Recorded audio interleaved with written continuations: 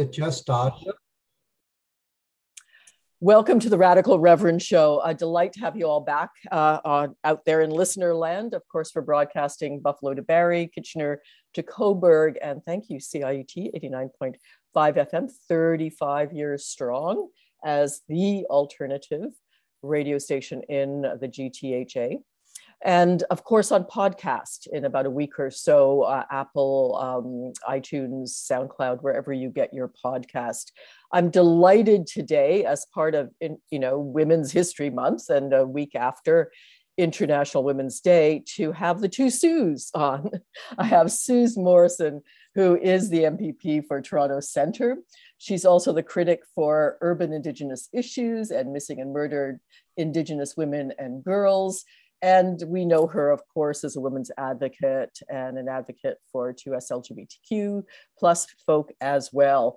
And no stranger to the show, Susan Gapka, trans elder, QP person, now back at the 519, exciting to hear. And we're going to talk to both of them about women's issues from an intersectional perspective, but also really we're not even 3 months away from the next Ontario election. So let's talk a little bit about that too. Suze, I'm going to start with you. You mentioned a bill that you managed to get passed on Endometriosis Awareness Month, and we're in it right now. Tell us about that, because that's definitely a woman's issue, and talk about the intersectionality around that as well. Yeah, of course. Thank you so much. I'd love to. So Endometriosis Awareness Month is being marked this March for the very first time in Ontario as a direct result of a bill that was passed at the provincial legislature. Was tabled by my colleague, Marit Stiles, and I was fortunate enough to be able to co-sponsor that bill when we were able to work closely on that. And Marit and I both suffer from endometriosis, and it's a disease that not a lot of people know a lot about. And it affects about 1 in 10 menstruating people across Canada. So it's incredibly common. But because it's related to period health, there's a lot of stigma about it and not a lot of knowledge about what a healthy period is. And a lot of people go undiagnosed because, there's this level of acceptance about, a certain amount of pain that folks who menstruate experience every month. That's, kind of considered acceptable or normal. We really need to start challenging the narrative about what a normal, healthy period is, and that it's not normal to be in pain because many of us don't get diagnosed until into our 30s or 40s. And it's a complex condition where basically the endometrial tissue that lines the uterus starts growing in all kinds of places in your body it's not supposed to be, which can cause a lot of problems for people and often requires surgical interventions. So the earlier that folks can get diagnosed, the better they can, manage their pain and their quality of life, and also access treatment. So it's a really important bill in terms of raising awareness as the first step to helping get people diagnosed. But we also know, we need to do so much more than awareness. We need obviously better funding for surgeries and specialists and all of those things. But I think, from an intersectional lens, a really important part of this bill is, challenging menstrual issues as one that just affects women and really kind of broadening our language around how we talk about menstrual health to also include, trans men, to include non-binary folks. We need to make sure that, we aren't excluding, our trans and non-binary siblings when we're talking about menstrual and reproductive health. Talking to Suze Morrison from Toronto Centre, MPP, and also, of course, on board is Susan Gapka.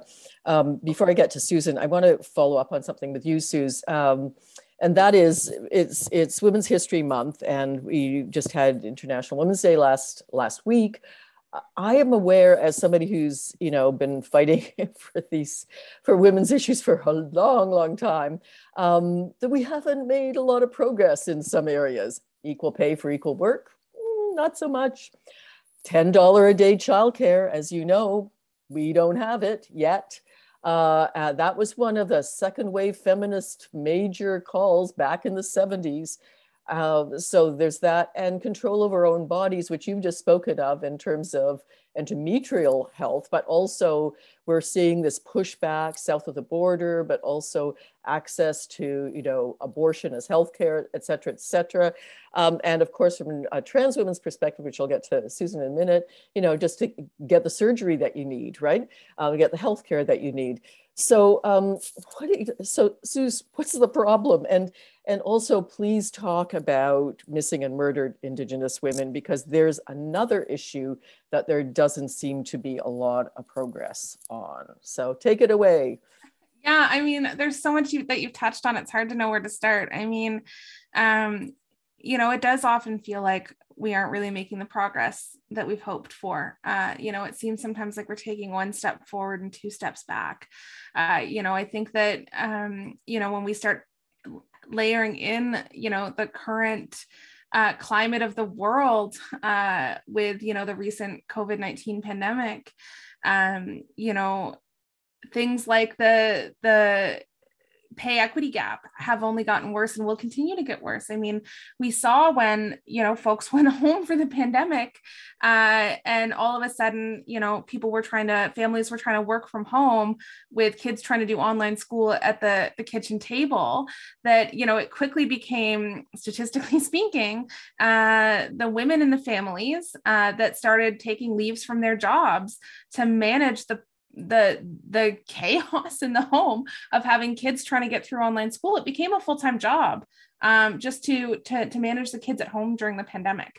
And that full-time job often fell onto the shoulders of women who were leaving the workforce. And then when we look at, which fields in the world are predominantly overwhelmingly jobs and work done by women, again, those sectors tended to be the hardest hit during the pandemic.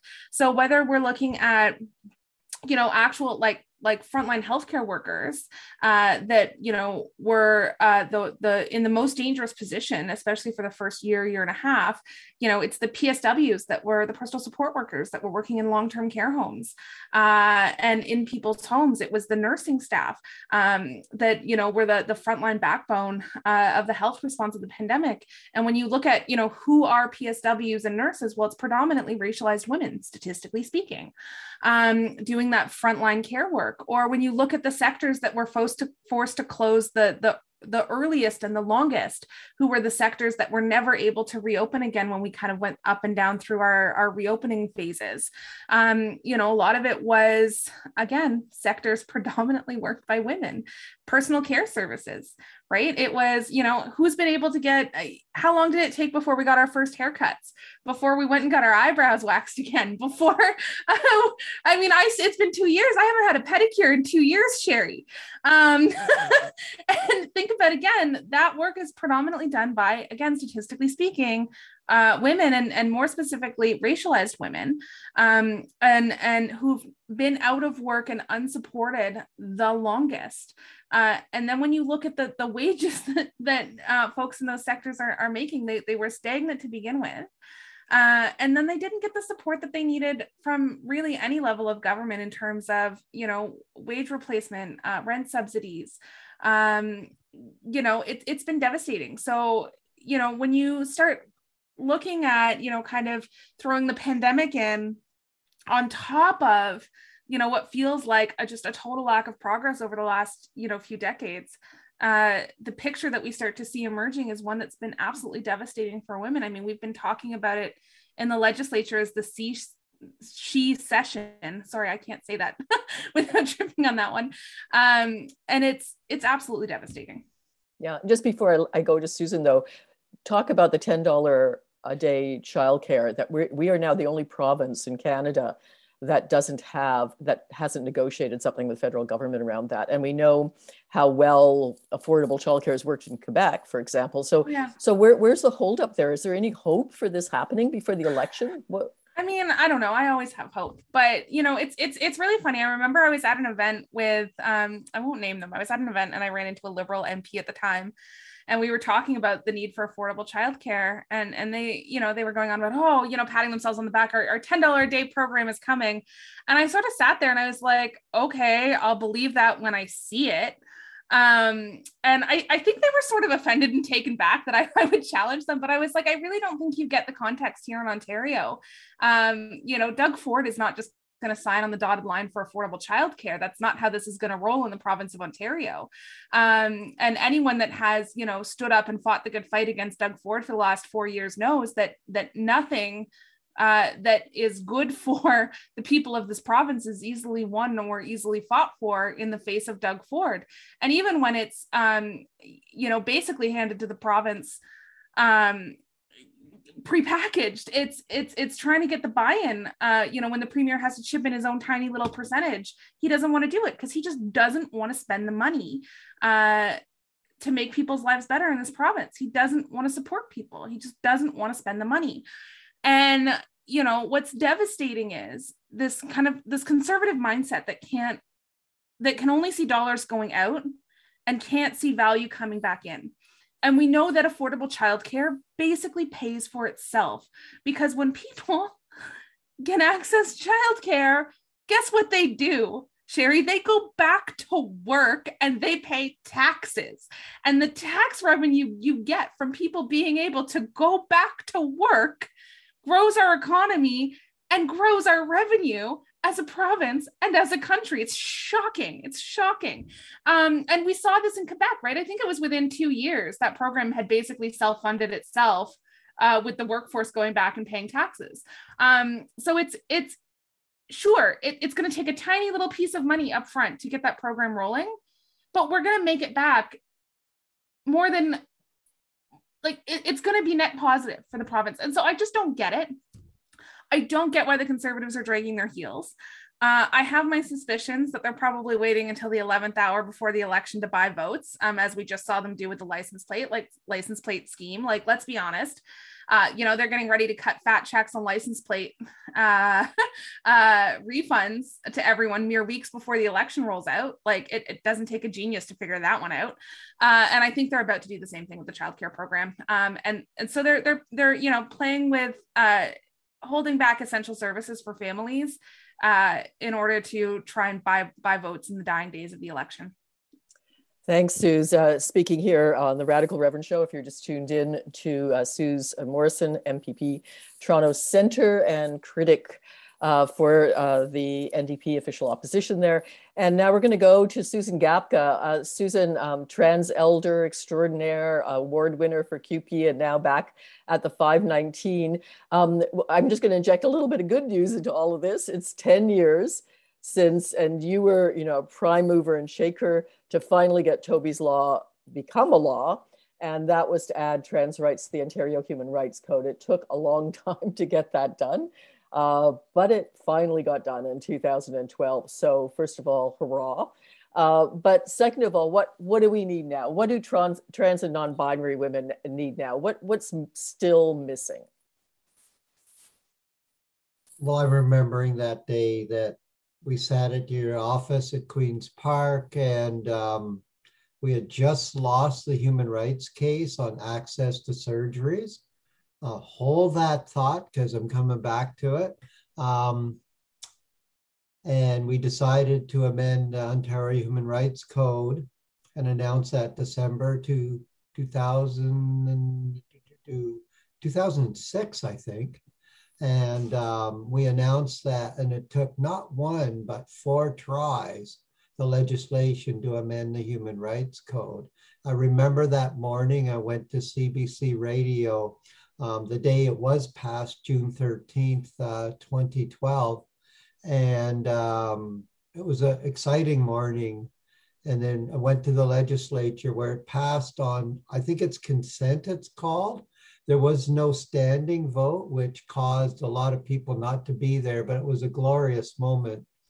And you'd think that 10 years after, trans people and non-binary people would have access to the human rights and surgeries that that they feel that people deserve. And Suze Morrison has introduced a bill for a gender-affirming care advisory committee. It's something we proposed, I think in 2009, 2010 to the Liberal government. And it's come back because it's a good idea. It was done in, I think, the Yukon Suze. And where what it does is it centers trans people and healthcare, culturally sensitive trans healthcare professionals at the center of decision making. So of course this government would leave it on the order paper as they move to a provincial election. But I've adopted, I brought a resolution on this to NDP convention. It didn't hit the order paper or the floor, unfortunately, but it's still in our hearts. But at QP Ontario, I've just submitted a resolution from Pink Triangle, which I chair, for an educational campaign on trans healthcare for our members, for the public, to work with trans communities, to work with other labor unions, especially the Ontario Federation of Labor, where this resolution passed pretty much unanimously a number of months ago. And we're going to try to pass this bill, which provides access to trans and non-binary healthcare in less than 4 attempts. I'm just reminded at a conversation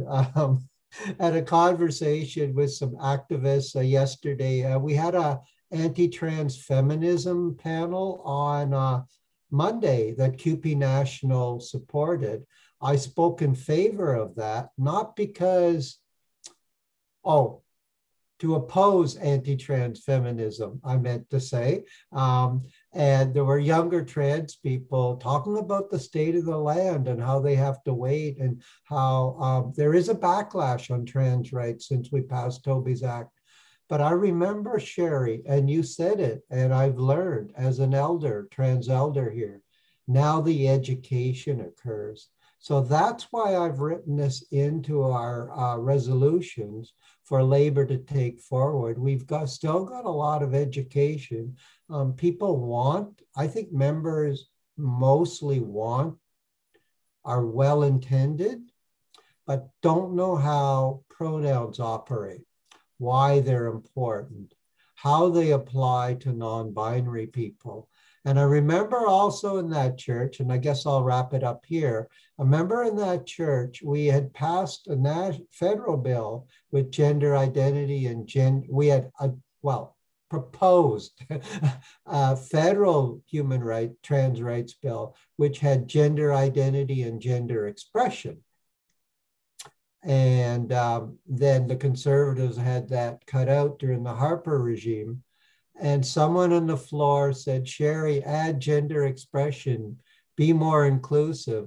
And the outcome for me has been a phenomena that I did not expect, nor for me, a phenomena that was unanticipated. And the emergence of non-binary identities just flourishing, having that safe and protective space, of course, until Doug Ford got elected, because there's a whole history on that, but just how the landscape on trans rights has really moved from a binary trans men, trans women, to a very fluid and very vibrant rainbow trans community. And so I found that to be extraordinary, and I embrace it. Hard to learn, but I embrace the fluidity. Speaking here on the Radical Reverend Show, if you're tuning in out there in listener land, and thank you for doing so. Always love your comments, questions, etc.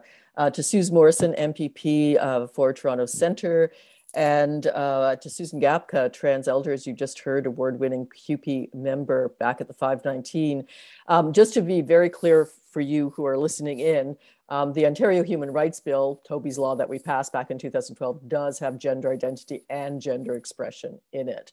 So I want to just ask you, Susan, so the whole idea of protecting human rights is so that, you know, trans, both gender expression and gender identity folk have equal access to services. This is part of what human rights are. So what is shocking to me is that that's still not the case in healthcare. Can it not be challenged through the human rights process? Has that come up? Has that been tried? Because hospitals should be providing this care equally to all, including trans and non-binary folk. What's happening with that? I mean, has that been tried?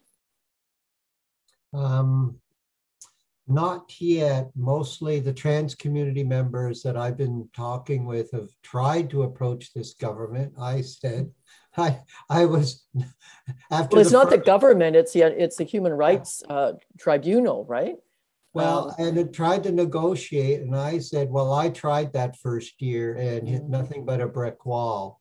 Wow. We have to, and I'm not sure how to say it here. I don't have the evidence to point to it, but I'll say I suspect with profound suspicion that the services at Rainbow Health Ontario have been cut dramatically in the last few years, which is why I'm supporting this access to healthcare bill, trans healthcare.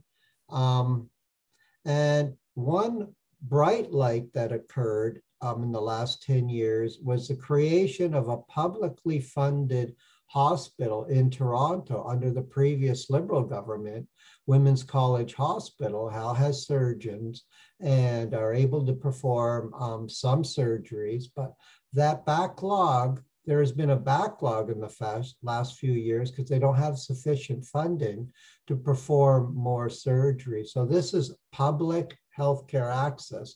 Yes, a good thing. A gridlock on how many surgeries they can perform due to payments through the government. I haven't heard of a human rights complaint, but I do understand, and Suze might know more about this, is guess what I feel like I'm giving the Conservatives a hard time, but under these circumstances, thank you. Under these circumstances, I think they deserve my criticism. The first thing a Conservative government will do is cut access to human rights protections. And the staff and the resources at the Ontario Human Rights Commission have been dramatically cut, and access to that human rights protection has been done, I think, what's the word, in stealth. It's not well known, but people can't access those services. And if we remember in 2000, and I'll just end with this, in 2009, I believe, the Liberal government moved it from a public service to a more privatized service. And so they said it would speed it up, but these are the fruits of the labor of speeding it up. Where are we now? There's as much backlog now with access to trans surgeries and women's access to healthcare than there was 20 years ago in Ontario when we were under the Mike Harris government. So the proof is in the pudding here. Mm-hmm. Thank you, Susan. Back to Suze. Suze, we didn't get to talk about the work that is part of your critic portfolio with urban Indigenous issues and missing and murdered Indigenous women. We didn't have a chance to talk about that. So let's talk about Indigenous women in this Women's History Month. Of course, we also know of the findings in residential schools that have been traumatic and horrific, not unexpected, I have to say, but traumatic and horrific. Talk about Indigenous women's health for a minute and Indigenous women's rights. Yeah, I mean, again, when you look at the history of this province, areas that are sorely lacking adequate investments and adequate funding. When you take, when you start adding in the additional barriers that Indigenous women are facing to accessing high quality health, there's some immediate barriers that come into play, COVID-19 included. Within the COVID-19 pandemic, as we've been seeing wait times for surgeries, for example, get longer and longer and longer. And that can be more complex. For example, if you're, living in a remote or northern community and you're trying to get access to healthcare that you can't, get get because it's not adequately funded in your community or even in your nearby region. And, imagine having to wait in those surgical delays and having to add, planning for, how do you come to, come down to Thunder Bay or come into Toronto for a surgery and plan all of the life stuff that you have to do around that to make that happen. And then the extra vulnerabilities that puts you at when, you're likely coming into an urban center and experiencing racism, even as you navigate the city, racism in the health system, discrimination, coming down to access healthcare and adding intersectional layers of, poverty. And, it creates a vulnerable point for folks because those healthcare services aren't available equitably across this province. So there's huge concerns with regards to access to healthcare. And, but again, when, you look at the layering impacts of the pandemic, we were talking a little bit earlier around the wage gap as one example. Well, we know that, the wage gap for white women is, about 70 cents on the dollar, but it gets to be about 60 cents, 50 cents for Black women and Indigenous women. So again, when you compound that, economic impact, it creates vulnerabilities because you're creating systemic poverty that is systemically oppressing Indigenous women and Black women who are now even less, economically stable as we exit the pandemic.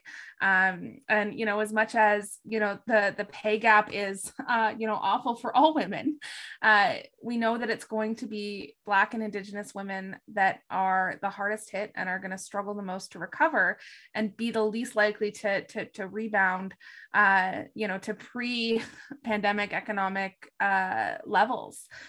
So we need to be really intentionally thinking about how we fund and resource economic recovery programs targeting, Indigenous and Black women. And I think, when we look at the urban Indigenous infrastructure across Ontario, that's a really fantastic place to start. The urban organizations, including the friendship centers, have been doing that work for decades, and they're good at it. And I think, investing in those organizations in this moment of time is a really great place to start to make sure that, we're putting, economic recovery dollars directly into the organizations that are most able to access and support the most vulnerable of our populations, being racialized women, to recover through the pandemic.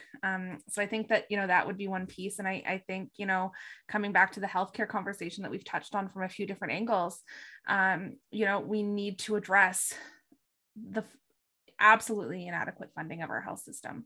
And, whether that's, folks that are waiting, up to 5 years at this point for transition-related surgeries, or the fact that there's really only one public hospital in all of Ontario to get those procedures done at. Like, let's talk about the experience of being a trans woman in, Thunder Bay, and what that likely looks like to try and get yourself to Toronto to get the gender-affirming surgery that you require, and how economically devastating it is to try and make that journey.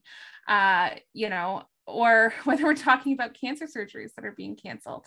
And again, when you look at it from an intersectional lens, okay, well, we know that the rates of cancer are actually higher among Indigenous populations. And so, again, which populations stand to fare the worst from these surgeries being canceled? It's the populations that have the higher instances.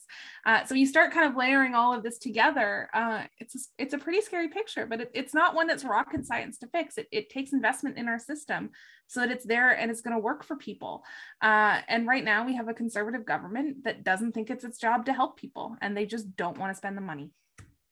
Let's talk, Suze, too, and we should mention this because Bill 124, of course, that we've been calling on repealing, that, basically TAPS, among others, but nurses' salaries way below the rate of inflation right now in Toronto and across Ontario, and that everyone is demanding to be repealed.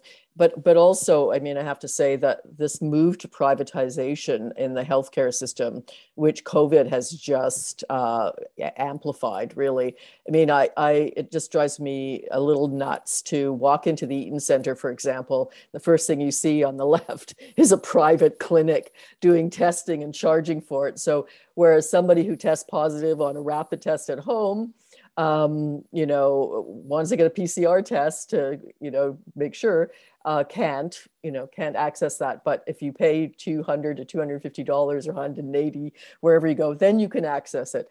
This is one healthcare system for people with money and another for those who haven't.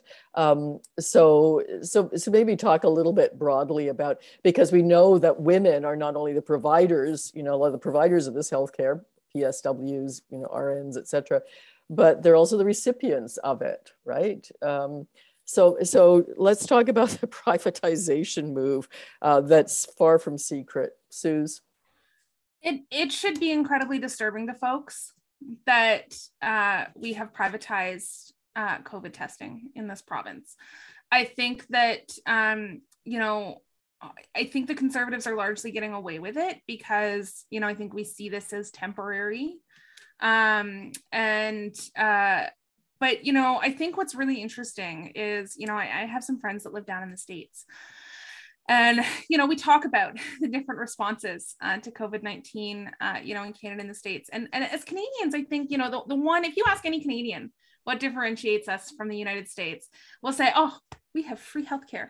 And we get sort of lofty about it. And, like our identity as Canadians is attached to our publicly funded health system. And in reality, when you look at the United States response to COVID testing and COVID vaccines, they're actually doing a better job of it than we are, quite frankly. Even today, you can go into the States and you can get a free PCR test. You can get free rapid tests. My friends joke they can basically get rapid tests at McDonald's in the States. Like the testing is everywhere. And they've made it really easy for people. But here in Canada, we now all of a sudden have this two-tiered approach to testing that's privatized.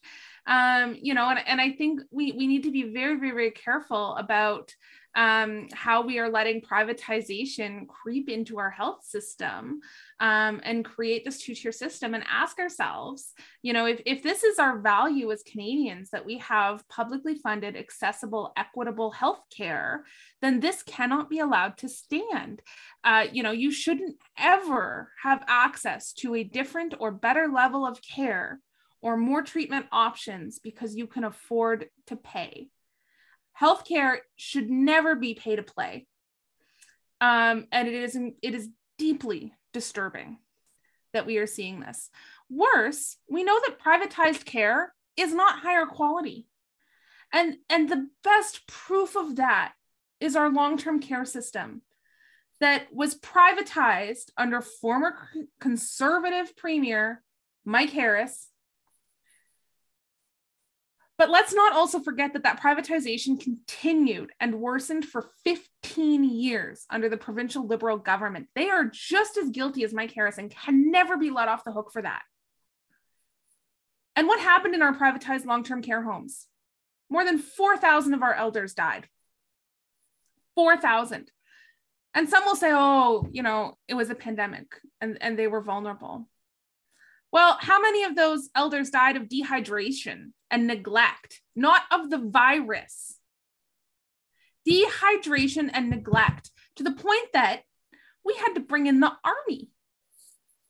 We had to bring in the army to come in and investigate these homes while people died.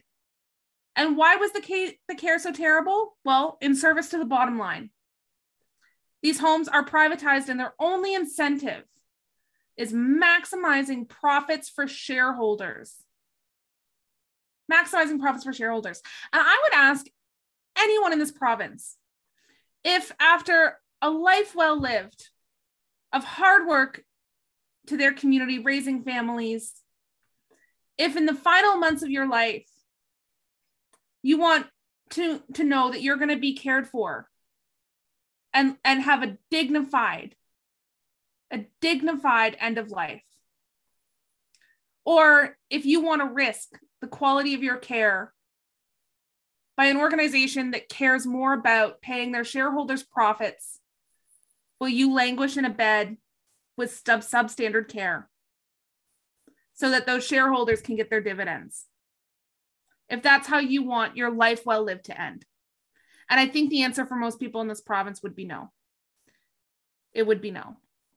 And so we need to ask ourselves, is it acceptable that, former Premier Mike Harris is making hundreds of thousands of dollars a year as the board chair of Chartwell, of the system he privatized himself, or that these long-term care homes, while taking public wage subsidy dollars from taxpayers, paid out shareholder dividends and made record profits while 4,000 people died in their homes? Like, at what point do we say enough is enough? Long-term care is healthcare and belongs in the public realm. And we need to start undoing the wreckage of privatization that Mike Harris spearheaded in the mid-90s. Speaking here too, I'm just going to interrupt you just to do a little bit of check. You're tuning in, you're listening to Suze Morrison. She's MPP for Toronto Centre. And we're talking, of course, in this Women's History Month, a week after International Women's Day, to her and Susan Gapka, trans elder at the 519 QP Award recipient, and one of the activists that brought about some of the bills that I was honored to pass regarding trans rights in this province. So Suze, just like getting back to you on that, we have an ethics commissioner in Ontario. We have people in the civil service that are charged with looking into things like investments that you profit from through your political career. It mind boggles most people that the actions of conservatives who can sit both in government supporting private care and make money from private care isn't investigated more. Just say something a bit about that, because that seems to be a glaring problem right off the bat. I mean, there's not much that can be, done in some respects. I mean, once you sort of exit political life, the integrity rules, have sort of an expiration date on them. And I know for former cabinet ministers and premiers, there's sort of a certain amount of time that they're not allowed to, engage in certain business practices and sectors after, exiting office. But, those periods of time have limits on them. And so there's nothing that stops, a premier from privatizing our healthcare, waiting out sort of the limitation periods and, jumping in feet first to make buckets of money on a system they helped create, a few years down the road. There's nothing that stops that from happening. It would be one thing, if we could go after these guys while they're still in office, but it's, and certainly, in some respects we have. I know that, as an official opposition, we've certainly caught the Conservatives in a few things, with their hands in the cookie jar with the Integrity Commissioner a couple of times. But it is frustrating. And I think people expect more from their elected leaders.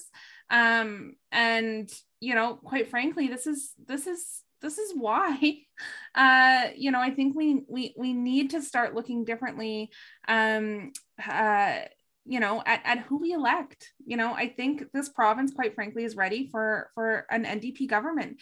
We've gone back and forth from bad to worse between, consecutive conservative and liberal governments for, 2 decades now. And I think people are ready for the kind of change that's going to put people first and make investments in things like healthcare and ensure that our health system is not further privatized and in fact bring long-term care homes back into public ownership and public management. Only New Democrats are willing to have that conversation about ending the privatization of healthcare. And if we decide as a province that that's the direction we want to go in, then we need to start voting like it and electing an NDP government here on June 2nd. because our healthcare system needs us to, quite frankly. Susan, I'm going to come back to you, Susan Gapka, and let's talk about, you're a union gal, you're a CUPE gal. Let's talk about, you know, and we're talking about women primarily, but I mean, you know, CUPE represents a lot of women and a lot of non-binary and trans folk too. So incredible suffering in the last 4 years in this province and across Canada, deaths, you know, from education workers to healthcare workers. People are walking into unsafe workplaces, risking their health for us every day. And now we're seeing, you know, some staff in you know, post-secondary areas going out on strike, you know, again. But there has been this general question that, you know, I hear from my frontline workers, you know, when I say, so talk to your union rep, like, should there have been more strikes? Should there have been more? And I know many unions were not in a strike position, but I mean, there's this general sense that things have never been worse for the labor force. Talk about that a little bit. Wow, I wasn't expecting to go this direction. Just to add on the long-term care funding of capital projects, that public money has gone to private corporations to build new infrastructure. And some of the facilities were the most egregious and under review during the COVID and the deaths. So I just wanted to add, this is a multi-layered, but thank goodness Suze went first, because I probably wouldn't be invited back if I told you what was on my mind about the current state of affairs on the privatization of public health care. But in CUPE, you know, I'm a human rights activist. And for me, this is both my strength, but also my pedestal. We are very concerned about a just recovery. Our frontline workers are in some of the most difficult places. And when we, just for example, we are on a rant about, just be careful here, but I feel like it must be noted that as we remove public health regulations, who is at risk? Low income, equity seekers, people with disabilities, people working as frontline servers, retail, who are at risk of, who, and now I'm getting emotional, but really these protections of masks and vaccinations, for example, of testing, have been downloaded upon the individual. That puts many of our workers, it goes, instead of a public health response, it's now an individual survival of the fittest. Now I'm getting emotional, and so that upsets me is what I'm trying to say. Mm-hmm. And our workers are at risk. We want to see a just recovery, and we have an opportunity. I've learned a lot in the last 10 years. I've had access to political structures based on my white skin, my Canadian heritage. I'm of European descent, Ukrainian. So I have a fighting spirit, as the world now all knows. I'm not going down yet, but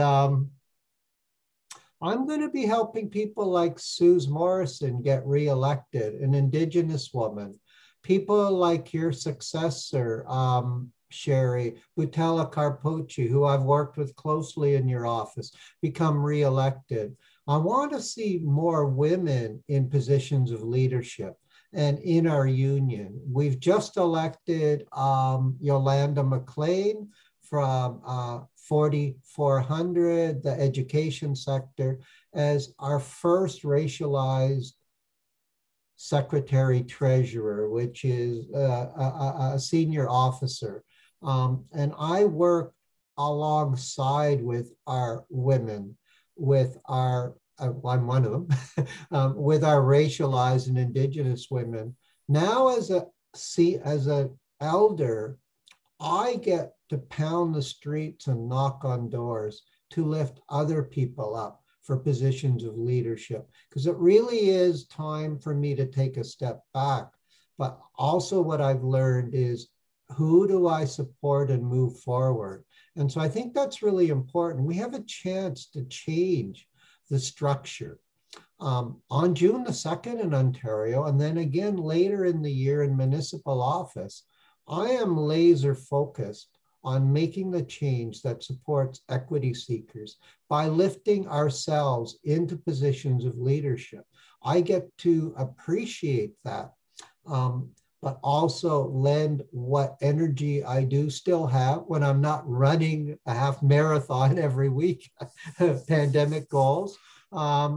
But, you know, I've been very blessed to be able to work from home during the pandemic, but many of our workers have struggled. And it's women, of course, and racialized and Indigenous women that have been put mostly in harm's way through this privatization of the healthcare response to the pandemic goals.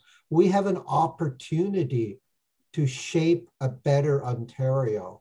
And I really I just ask your viewers to join us in achieving that goal, because I really worry about another 4 years of the downloading and privatization of our systems upon our most vulnerable.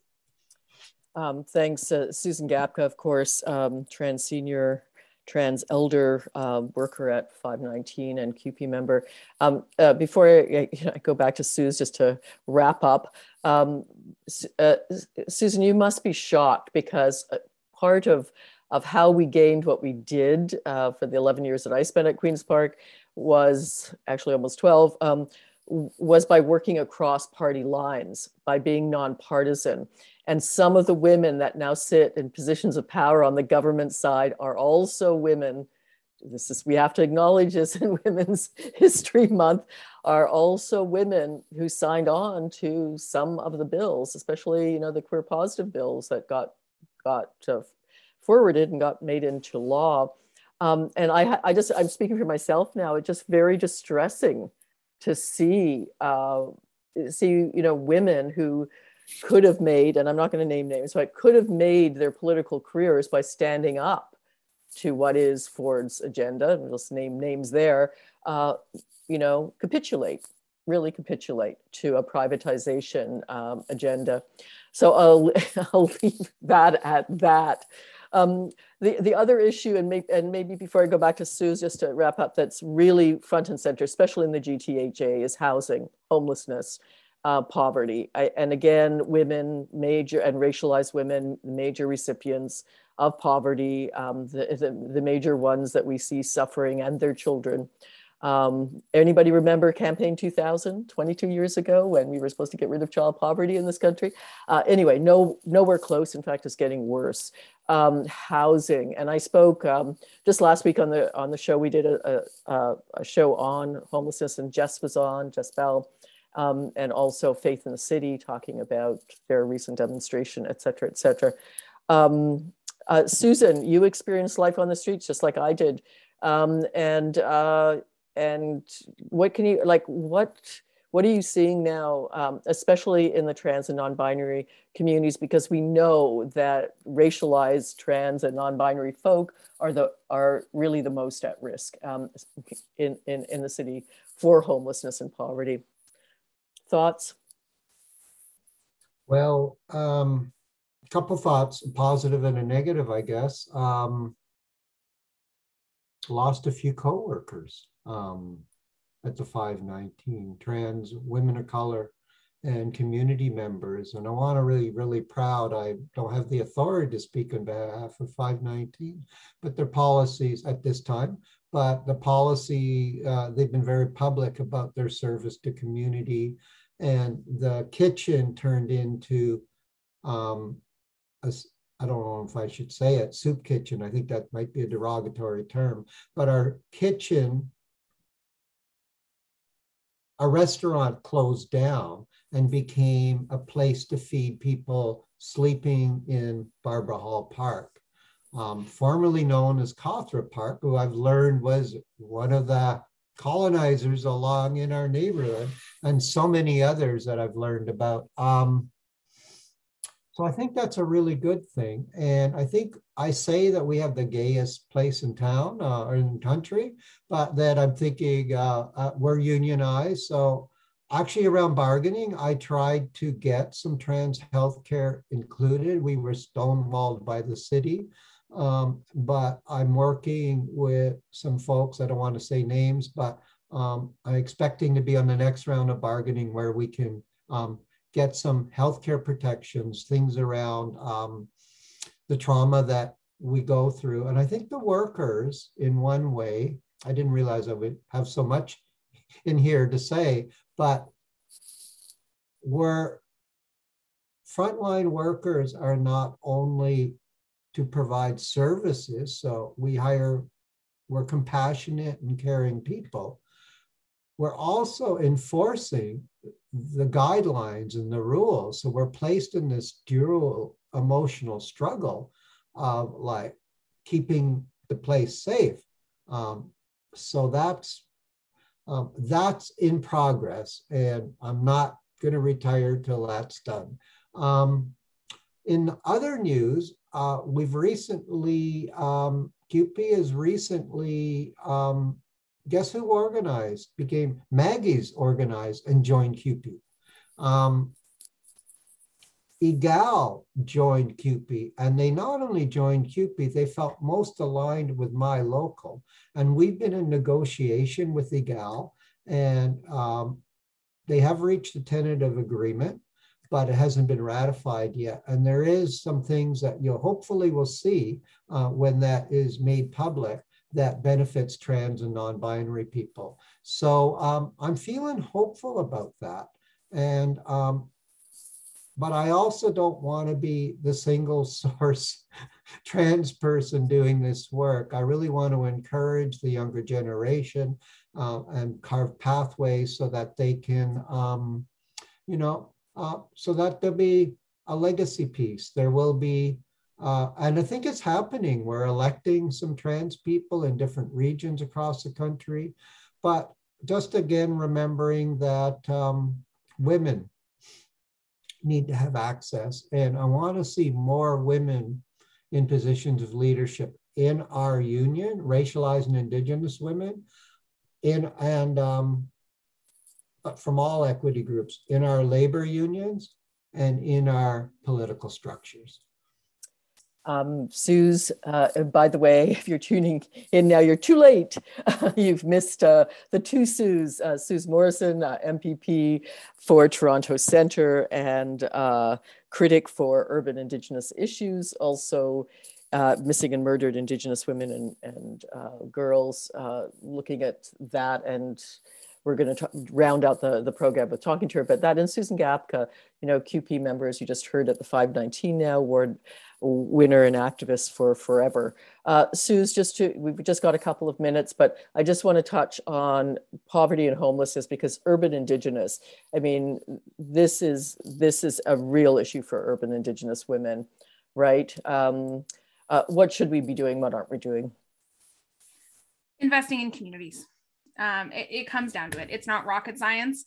We need funding for programs, for economic improvement, for affordable housing. It's not rocket science. It comes down to actually investing adequate levels of funding for program and service delivery that is also being targeted directly into Indigenous organizations. I think that, we need to, stop investing, not stop investing, but, shift investing into Indigenous dollars into non-Indigenous organizations and make sure that money is actually being directed into Indigenous-led organizations who have the best access to those communities. Thank you both very much for being on the Radical Reverend Show.